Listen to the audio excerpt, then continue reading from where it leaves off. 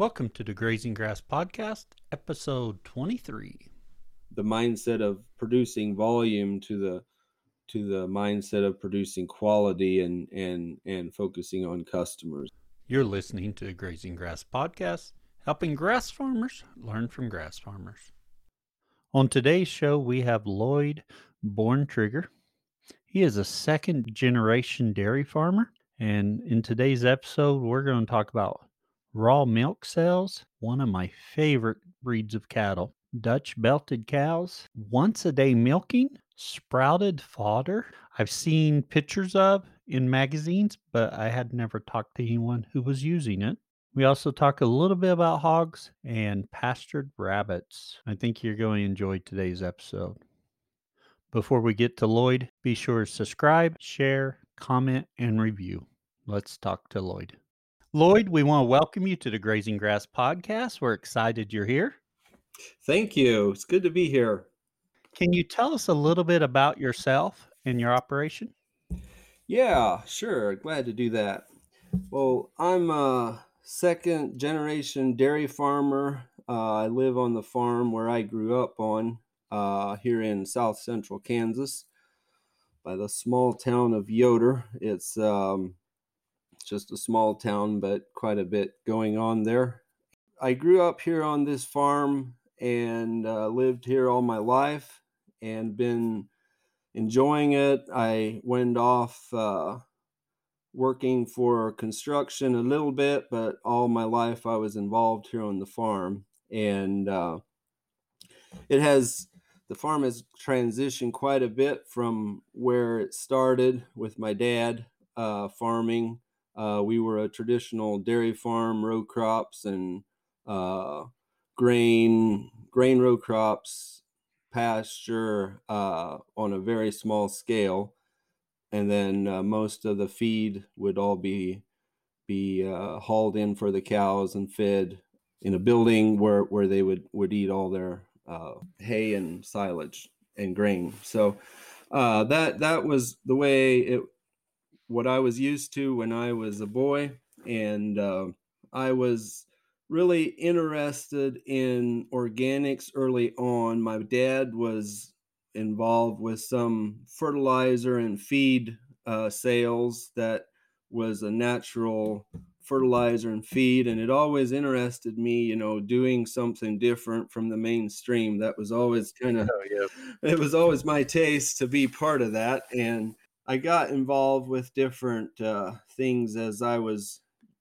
growing up. And, Acres magazine was one thing that was really attractive to me. And I asked a lot of questions to other farmers. And anyway, it was it's kind of a long journey, I guess, but it seems like it hasn't been that long ago since we were doing things different. So, I'll just share kind of how we got to where we are today. And we had a dairy farm, and we'd sell a little raw milk to our neighbors and friends and community. My parents did that for all the years I remember, and they had taken over kind of a small business from my mom's parents. So it's been going on a long time, and it was always interesting to me to listen to these customers that would come and purchase this raw milk, and was really a good learning experience for me to just listen to the customers, and it always intrigued me. And they were always so appreciative of the products. Well, we were getting paid less and less on the dairy pricing, and we had this more natural fertilizer, more natural feed that we'd feed the cattle, and it would just kind of pinch a little every time, the price of the feed would go up and the price of the milk would stay the same. And watching some of the older dairy farmers go out of business, I thought, oh no, is this going to be us too? And after a while, I started looking at the customer thing, and that's where I saw a lot of potential. And I got I got married then in 2005, and by that time I was doing a lot of the management. Dad was still involved, but I was kind of slowly taking over the farm, and there was some changes coming along down the pike when I was uh, newly married, and kids were coming along, and I was all excited about this farming endeavor and all the opportunities it gave. And so um, I kind of was introduced to some of this pasture based farming through Acres USA. And I remember wanting to be organic and thinking that would be the key to success, because that would be kind of a niche market where we could excel. But we did a lot of tillage and a lot of row crops, and weeds were a big issue, trying to overcome that. And I came across someone, I forget who it was, but there was a quote that really stuck to me, and it was, if you want to be an organic farmer, you need to be a grass farmer first. And that got me to thinking, well, okay, what does that mean on a dairy? Because that's only for beef cows, because the grass Oh, is yes. only for beef cows. Uh, and so anyway, I started checking into that, and pretty soon I started subscribing to the Stockman Grass Farmer, and Oh, yes.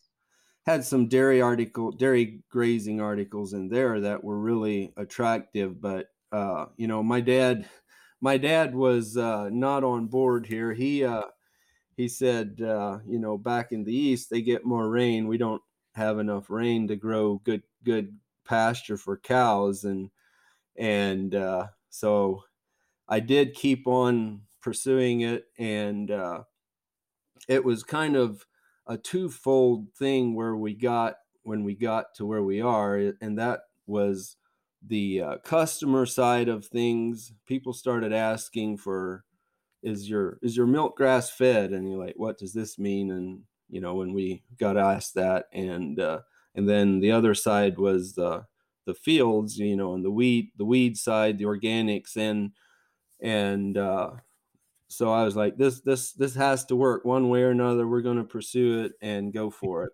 And so the first thing I realized was that turning the cows out on pasture, the first thing was, like a lot of people do out here in Kansas, is they'll turn out their beef cows on winter wheat. So over the winter and the spring, they'll turn out the cows on the winter wheat. And so we had some wheat and triticale out. And so we had a little patch that we turned the cows out, and Dad just thought this is the worst thing ever, because the flavor of the milk will get terrible with that, the Oh, spring, yes. yeah, it's all rich, and from the annual, just so lush. So anyway, I did that, and so we just did it for a little bit, and pretty soon I realized that I need more of a sod than just a tilled wheat field, because it didn't have to be very wet, and they just made a mess out of that, because it just we wanted it for a grain crop or a feed crop later, and it just messed it up, and Dad didn't think that ever was the right thing to do. So yeah, we definitely had some of those discussions of the ways of doing things, like I think all farms do. Um, so I went into the cover crop thing, where I tried to have more living roots in it more of the time, and I quit moldboard plowing. That was a thing back in the day, and did less tillage, and finally I realized that I can keep the cows out a lot longer if I keep the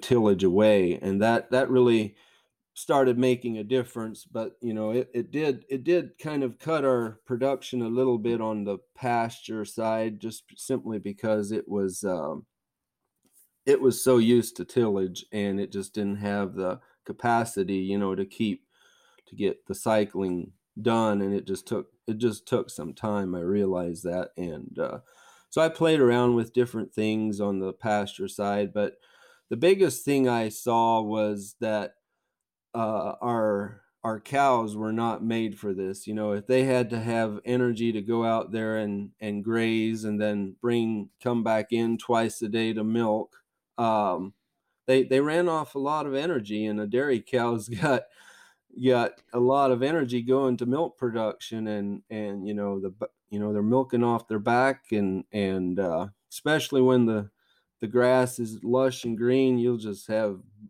big udders and bony cows when they're when they're out like that. So um, I realized my breed of cows won't work for this either, and so I started searching for some other breed or some other type of cows that would work better for this situation. And um, I came across this article in a magazine I'd get from, I forget, it was some tractor catalog or tractor newspaper, and there was this dairy farm in Pennsylvania that he had these Dutch belted cows, and the article stated how reproductive they were, and he could have so many heifer calves come along each year that every several years he sold off all his cows, and he had enough heifer calves to start another herd in a year or two, and he was able to take a break. And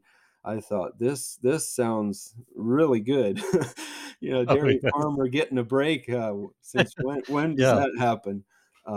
But anyway, I did some searching on the breed, and kind of fell in love with them, and so I started searching for a bull, because I realized pretty quickly that I was not going to just buy a new herd just because of the price of those animals. Yes. They're pretty rare, and they were endangered there for a while, and so uh, I decided I would just buy a bull, and a purebred bull, and start crossing them to my Holstein cows. And so that I found a bull actually in Kansas. There was a guy that loaned me his bull and started having cows, and started started having calves from these crosses, and really liked them. I never knew a dairy calf could be so energetic, and we thought, wow, these are just great. And yeah, we haven't looked back since. So here we are today with our Dutch belted cows, and we're now in the third and fourth generations away from Holstein. So we're not completely purebred, but we're getting pretty close. And today we're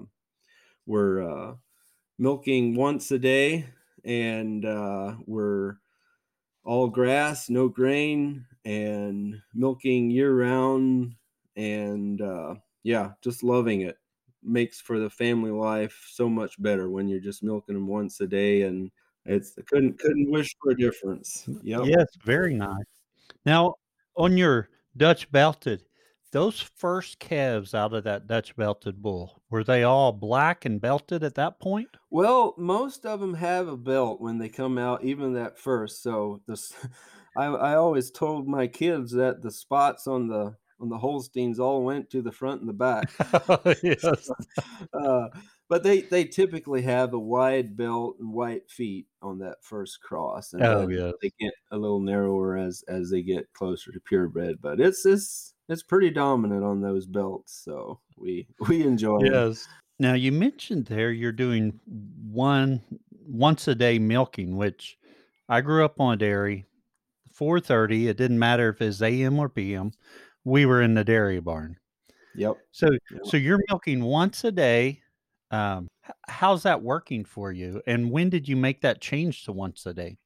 Well, it's been about 4.5 years now that we've been doing once a day milking, and I was I was inspired by it by another dairy farm in the area that milks seasonal, and that's the way he would do it. And we'd talk about it, and the traditional dairy farmer will say that doesn't work. The cows will never take that. And so I said, I'm going to take this slow. And we were milking twice a day, and morning and evening. And we told ourselves, okay, we're going to be easy on the cows here, and we're going to slowly transition. And so we slowly every time we milked an hour later until we came to the Oh, yes. 24 hour. And we did all the math and everything. So we were out part of, it took over a course of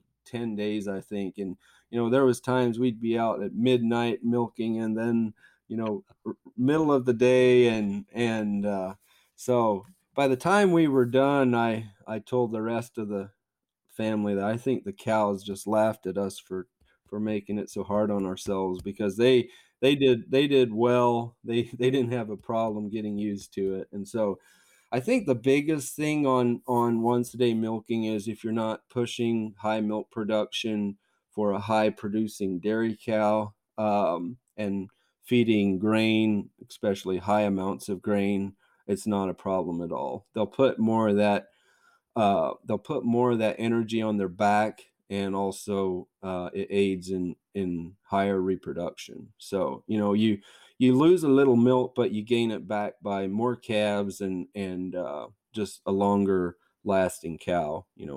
She'll last a lot longer because you're never pushing her to her maximum capacity. And so that's kind of where the payback is, in my opinion. I mean, there's there's been other dairy farmers and said that, well, you could get a lot more milk and be a lot better off. But it's one of those decisions where we made that you have much better schedule, family time, whether it's events or anything.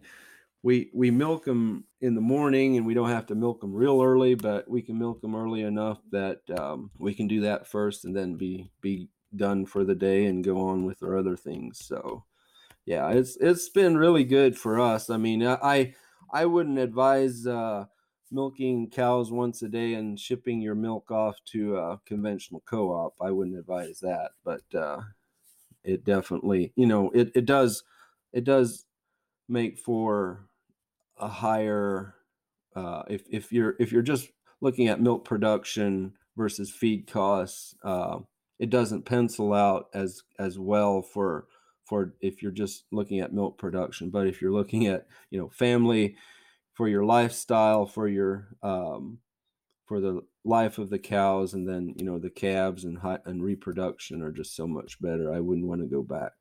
On the once a day milking, how much milk production are you getting from your cows?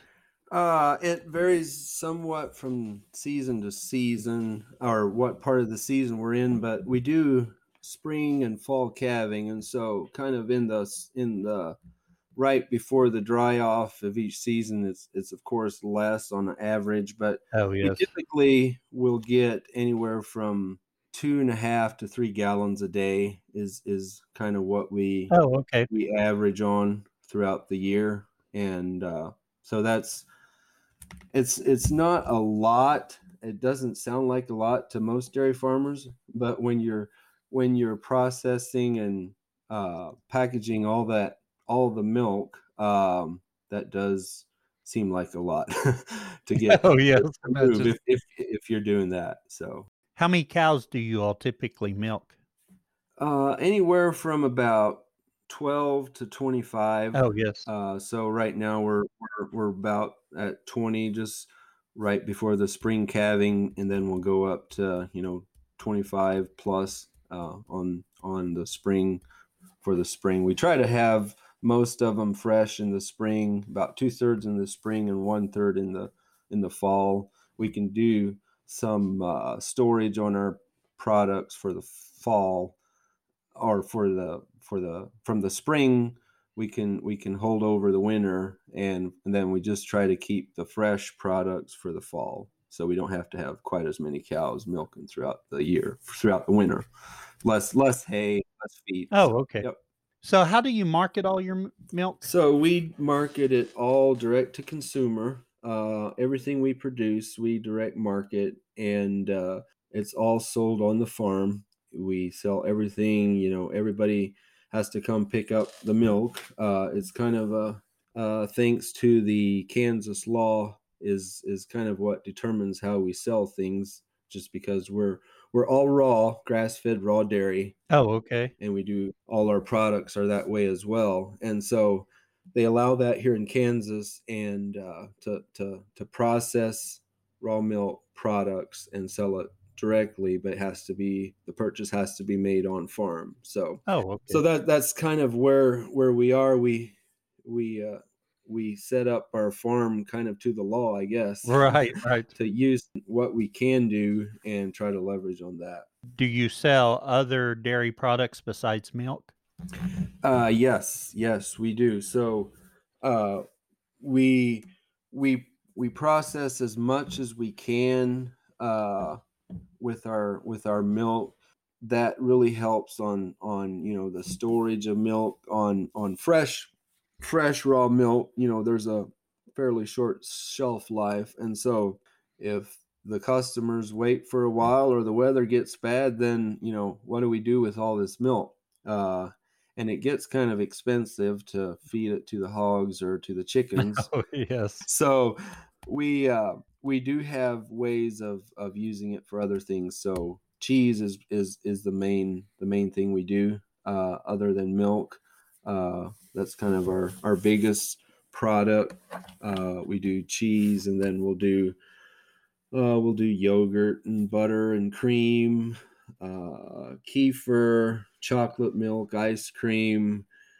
Whatever you can do with milk, we'll make it. It seems like so. Oh, very good. We typically have as many different things as possible to leverage that customer coming out to the drive, making that drive. So when they do come out, that we have an array of different products, so they can choose what they want to buy and make it worthwhile when they're here. Oh, yes.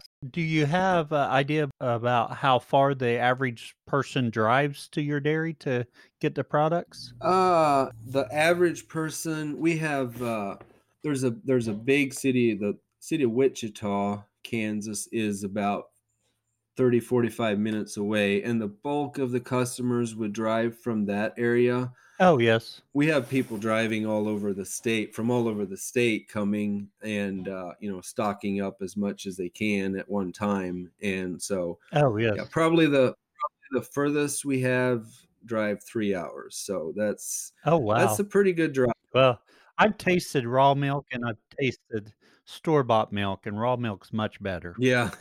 Yeah, when you're I never grew up with anything other than that, and Oh, yes. when I've traveled in the past, gone to a hotel or something and drank some milk, and wow, it's like white water.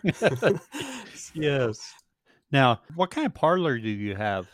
We milk in a double four, so we have eight units, Okay. and it's a raised stanchion dairy barn where it's just an old parallel, where they'll stand right side to side, four on the side, and we milk them from behind, and we can milk 8 at a time. So with 19 cows right now, it doesn't take very long to get them all milked.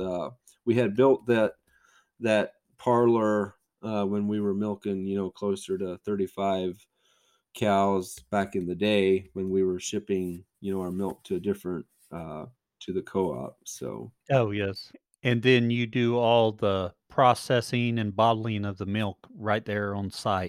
yep, it's all done. It's all connected together from, the dairy barn is connected to the processing room, and the processing room is connected to the store. So it's from where it leaves the cow, it's less than 50 feet to where it reaches the store almost. So it's, yeah, doesn't travel like a dairy product would. Oh, yes, yes. Now when the cows are in the parlor, do you feed them while they're in the parlor? We don't. No, no, we do not. We would do that back in the day, but Right. before we even started our once a day milking, we were mixing like the big TMR wagon mixer where we put in the grain and the hay and the silage. This was before we were grass fed and everything, and so we Oh, still yes. that we just mix that all together and we'd feed that after we had them in the milk barn and they knew they'd have their fresh feed right after they get out, and so they knew that we want to get through this barn so we can get back there to the feed. Oh, yes. So we still do that through the winter. We just don't use any grain for the winter. We'll do hay, and then we also do the sprouted fodder. I don't know if you're familiar with that. Oh, okay. I am not. Okay. Well, fodder is a sprouted barley, the grain barley. So it's a seed when we start growing it, and it sprouts. It's more or less like your alfalfa sprouts you put on your sandwich or your taco, whatever.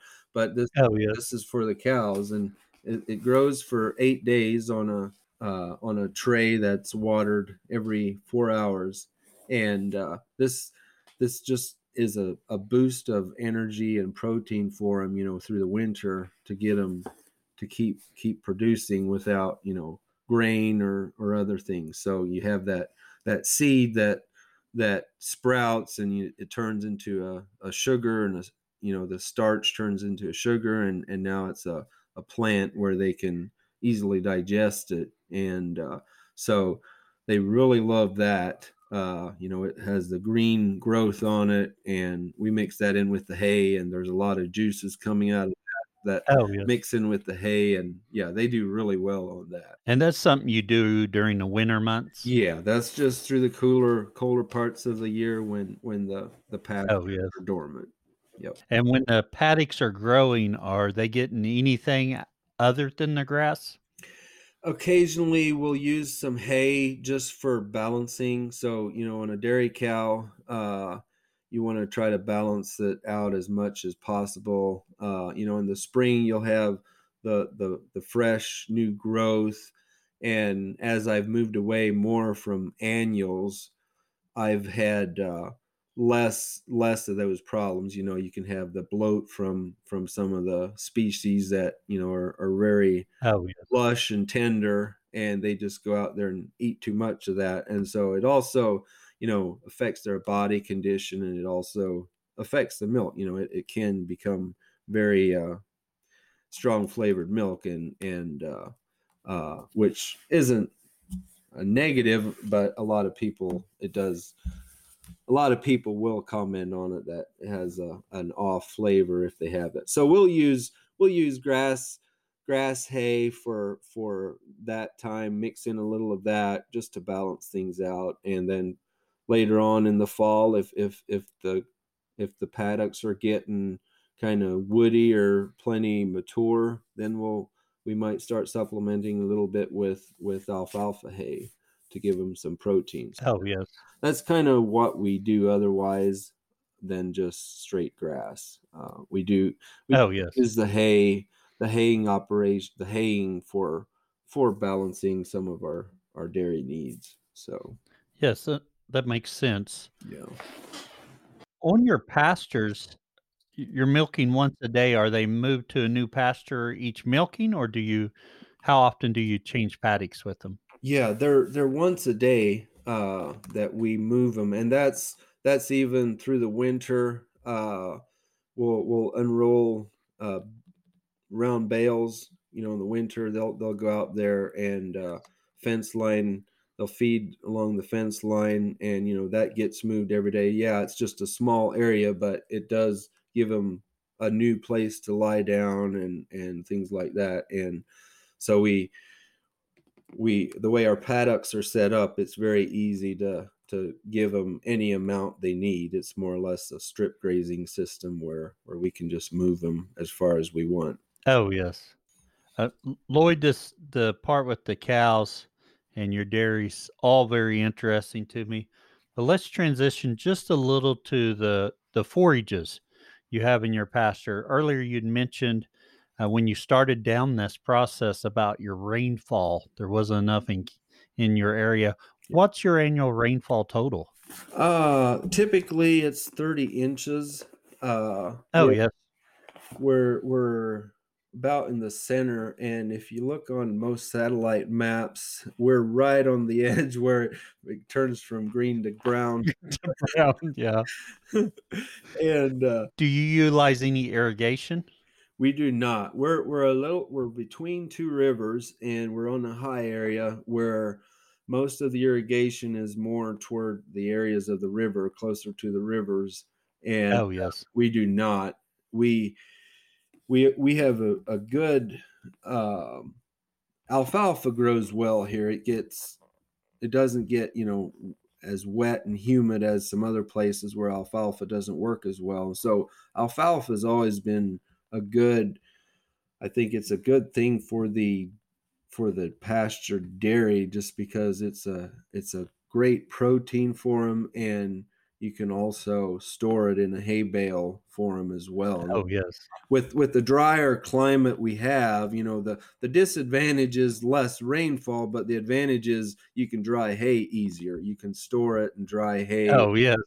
bale it green, and it's still nice and green. A lot of the hay buyers from other states, are noted to come to Kansas for the Kansas alfalfa, and so that's one thing we have an advantage of. It doesn't work quite as well in a grazing system when it's pure alfalfa, just because it gets too lush and the cows can bloat on it. So Oh yes. you have to be pretty careful when you're grazing straight alfalfa, which I don't I don't tend to grow anything monoculture anymore. I typically will plant a mixture of different things, and that also helps the cows balance things out. So, Oh yes.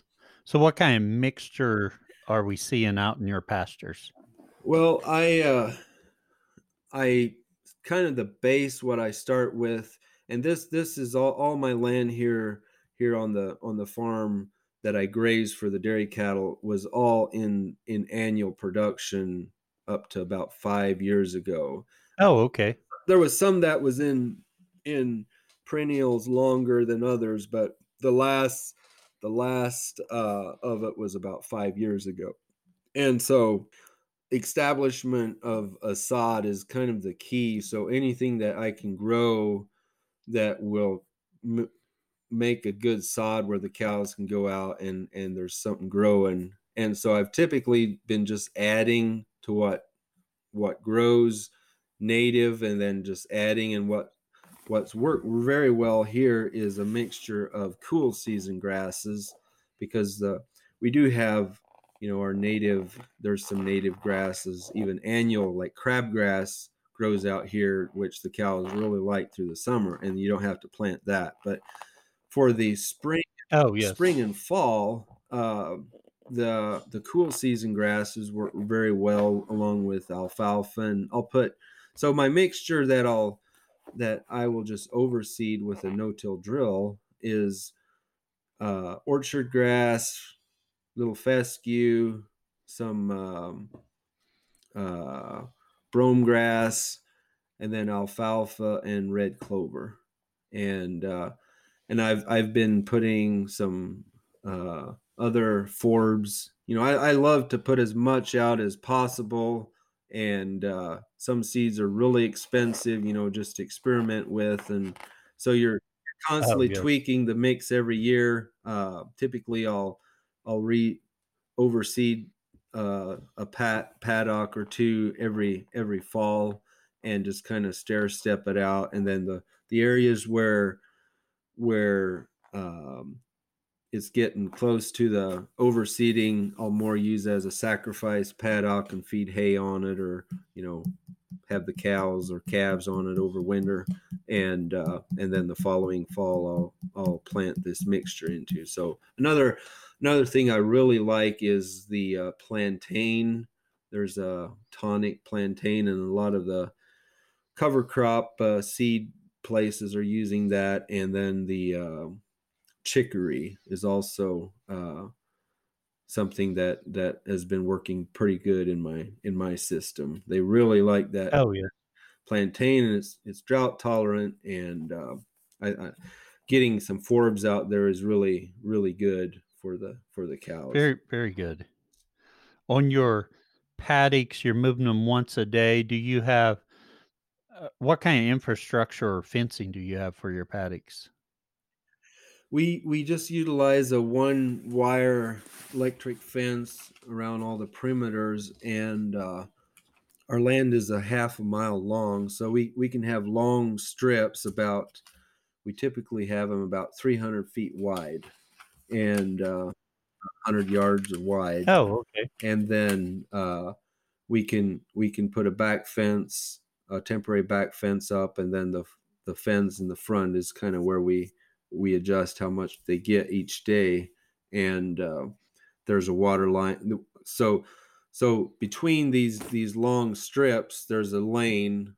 There's a walk lane for the cows to go into the back up to the buildings and out, and and then there's a gate every 300 to 500 feet, Oh, okay. and where they can get into the paddock or the strip, and then along that lane is a water line as well for them, so we Oh, can okay. utilize the water right there, and it just makes it so much easier to move them. You know, the water's there, the feed's there, and the manure stays out there, and that's just, yeah, Oh, yes. really a good thing when you have cows grazing out there and doing the work for you. Oh, yes. It is. Now, in addition to the cows, you have some other livestock on your farm. We do, yes, yes. We have tried a lot of different things, and we've at right now we're doing layers, pastured layers. So we have a egg mobile out there with several hundred layers, and then we have the pigs. The pigs we mostly just utilize for deep bedding, in deep bedding. So some that's more most of those are in around the farm at this point. So Oh, okay. we pigs, and so the pigs utilize a lot of the byproduct from the dairy processing, so Oh, that's yes. a good fit for the to have pigs. And we did broilers, pastured broilers for a while, and so now we have contracted that out to another farm who just produces them, and we sell them here at the farm store. Oh, yes. Yeah, and then we do the. It's kind of a small project, but it's something that I've always enjoyed from being a boy up until now. Was the rabbits. We do some pastured rabbits as well, and I always enjoy that. We don't actually have the mothers here. We have another farm who just has the breeding stock, and we just buy the weanlings off of them, and then have them on pasture, and then we actually do those. We process those here on the farm. So On the rabbits, are you using a rabbit tractor? How do you have those on pasture? yeah, those are small enough scale where we can have those closer to the house, and we have those just under our fruit trees, around the fruit trees. You know, our Oh, yes. orchard we have. We just move them around there, and they're a smaller rabbit tractor where we can actually pull them, you know, without hooking a piece of machinery onto, and they they tend to need a bottom on the tractor, so a bigger pen is a little more challenging to have, you know, a bottom where they don't dig out, and so Oh, that yes. broiler you can keep in without that, but rabbits will find their way out and become neighbor's dog food or something. So Oh, yes. How's the market for the rabbits? Are you all selling them through your store? yes, we do those through our store, and they're rare enough as far as the availability of rabbits is rare enough that people seek us out for that specifically. It's not a big market, but it's big enough that it's worth Right. doing, and because of the niche part of it, it's a good return even on a small scale. So Oh, a yes. nice thing about rabbits is you don't need as near the amount of input costs on feed like you do on chickens or broilers, and so Oh, that's yes. that's really good on pasture side of things. I find the pasture rabbits intriguing. Mm, Um, I I did have rabbits, but I hadn't tried any rabbit tractors yet, so yeah. maybe in the future I'll try that. They're a lot of fun. I really like them. Just to watch them graze down that rectangle area that you have them, and then you just a whole bunch of litter after you move them. We move those every day as well, and all that fertilizer going in for the fruit Oh, trees. And yes. yeah, On your eggmobile, are you moving it through your pastures where your cows graze? yeah, yeah. So through the summer, it moves more along with the cows, and through the winter we've been just keeping it. We move it every day, but it's on a smaller area. This winter we actually put up a net around them because we always have the predator issue in the winter much more than through the summer. So Oh, through the yes. summer, typically we can get by of moving them with the cows, and the cows move far enough each day that predators aren't really going after them. But through the Oh, winter, we've got a lot more overhead predators, seeking, flying around and looking for a winter snack. So the netting has really helped that, and we do run a guard goose with them as well, so that oh, does help. yes. What breed of chickens do you use? Mostly the Plymouth Rock or the Barred Rock, Oh, okay. and then we'll we'll follow up with a flock of Rhode Island Reds, and typically a bigger chicken than your smaller, conventional chicken is better just for predator issues and hardiness as well. Oh, yes. But we like to switch around so we know which one are the older ones, and Oh, and yes. tell which ones we have. So, That's a good yeah, system for you to be able to quickly age them and know who's aging out. That's a yeah, very smart yeah. way to do that. Yep. Lloyd, we've came to the time in our podcast where we do our famous 4 questions. They're the same 4 questions we ask of all of our guests. Our first question is, what's your favorite grazing grass related book or resource? Well, I went to my bookshelf, and the first book that came to my attention was a book on Grass, the Forgiveness of Nature. I Oh, bought yes. that here years ago, and it's by Charles Walters, and it really helped me understand the role of perennial grasses, and how much more efficient they are than the annual crops we produce, and how they're resilient to nature, and how well they, yeah, the forgiveness part of it t- speaks for itself. So that really helped me understand why our prairies were covered with grass, out here in Kansas, and we do have a lot of the storms, the wind, and the hot and dry, and so grass, was never replanted ever. As a small boy up until now, our native pastures were never reseeded, and Yeah. they're still going strong. So that really helped me understand why that is. I don't know that my wife's gonna be happy with you because that's a book I'm not familiar with, so I'm gonna have to go look it up. Okay, yeah, it was by Charles Walters, and I remember buying it from Acres USA.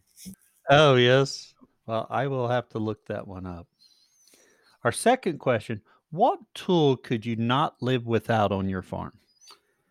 Well, there's probably a lot of tools. If I the day they break down or not have is the day I'd really be thankful for it. But the first thing that comes to mind is my side by side, my UTV that I use every Oh, yes. day, and just man, I just use that so much when you're out, especially on a dairy when you got cows out and you bring them in, take them out, and feed them out there.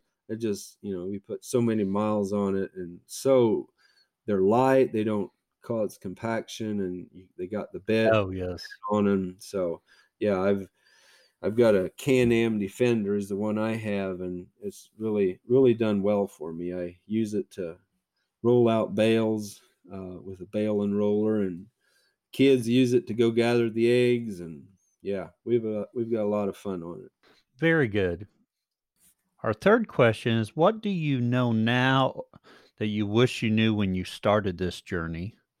Or another way, what would you tell someone just starting out?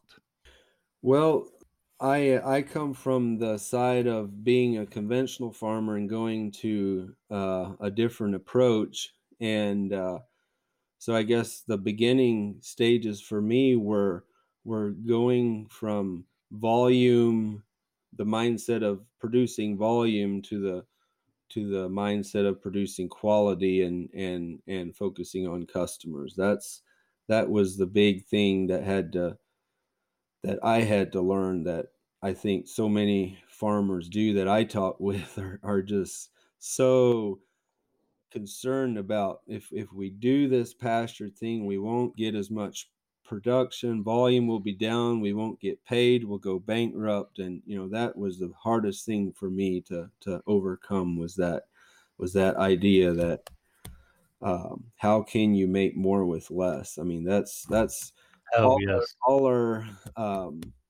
education, we've learned as a conventional farmer, is not that. It's for volume and higher production, and supposedly that leads to higher profits, but it that didn't hold out for me. So Yes, I'm yes. here.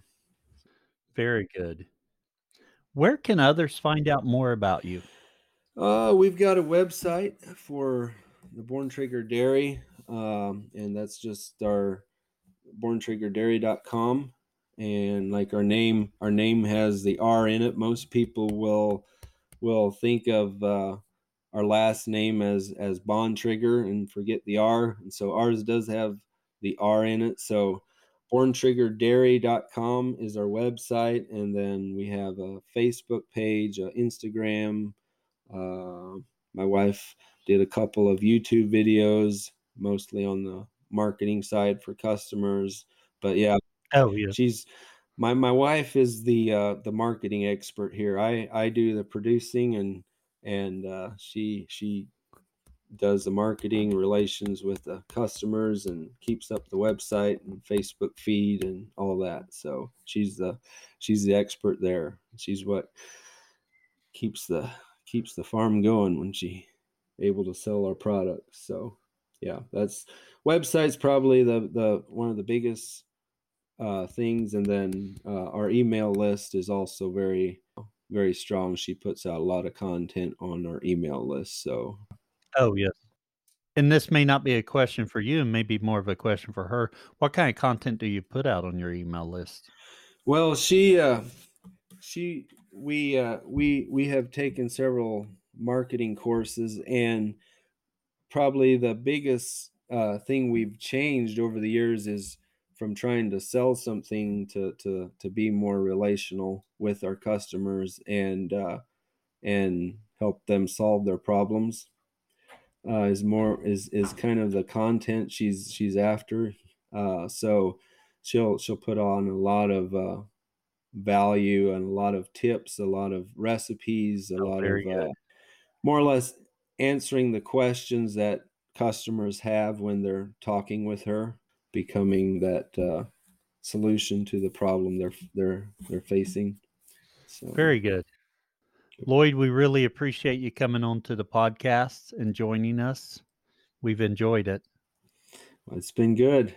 It's been good chatting with you, and yeah, it always helps me to talk about it, to realize the reason we do the things we do. I hope you've enjoyed this conversation we had with Loyd today. I found it super interesting. Like I mentioned earlier in the episode, Dutch belted cows have always been one of my favorites. It's a fascinating breed, and they're so striking to look at with their white belt. And we talked about a couple of things that I wasn't familiar with, like the sprouted fodder. One other thing that I found interesting was the pastured rabbits. So I hope you gained something from it. We do appreciate you listening. Thank you for listening to the Grazing Grass Podcast, helping grass farmers learn from grass farmers. Be sure to share this episode, leave us a review, and subscribe. I really hope you enjoyed today's conversation. I know I did. Thank you for listening. And if you found something useful, please share it. Share it on your social media. Tell your friends. Get the word out about the podcast. Helps us grow. If you happen to be a grass farmer and you'd like to share about your journey, go to grazinggrass.com and click on Be Our Guest. Fill out the form and I'll be in touch. We appreciate your support by sharing our episodes and telling your friends about it. You can also support our show by buying our merch. We get a little bit back from that. Another way to support the show is by becoming a Grazing Grass Insider. Grazing Grass Insiders enjoy bonus content, monthly Zooms, and discounts. You can visit the website, grazinggrass.com, click on support, and they'll have the links there. Also, if you haven't left us a review, please do. It really helps us as people are searching for podcasts. And I was just checking them, and we do not have very many reviews for 2024. So if you haven't left us a review, please do. And until next time, keep on grazing grass.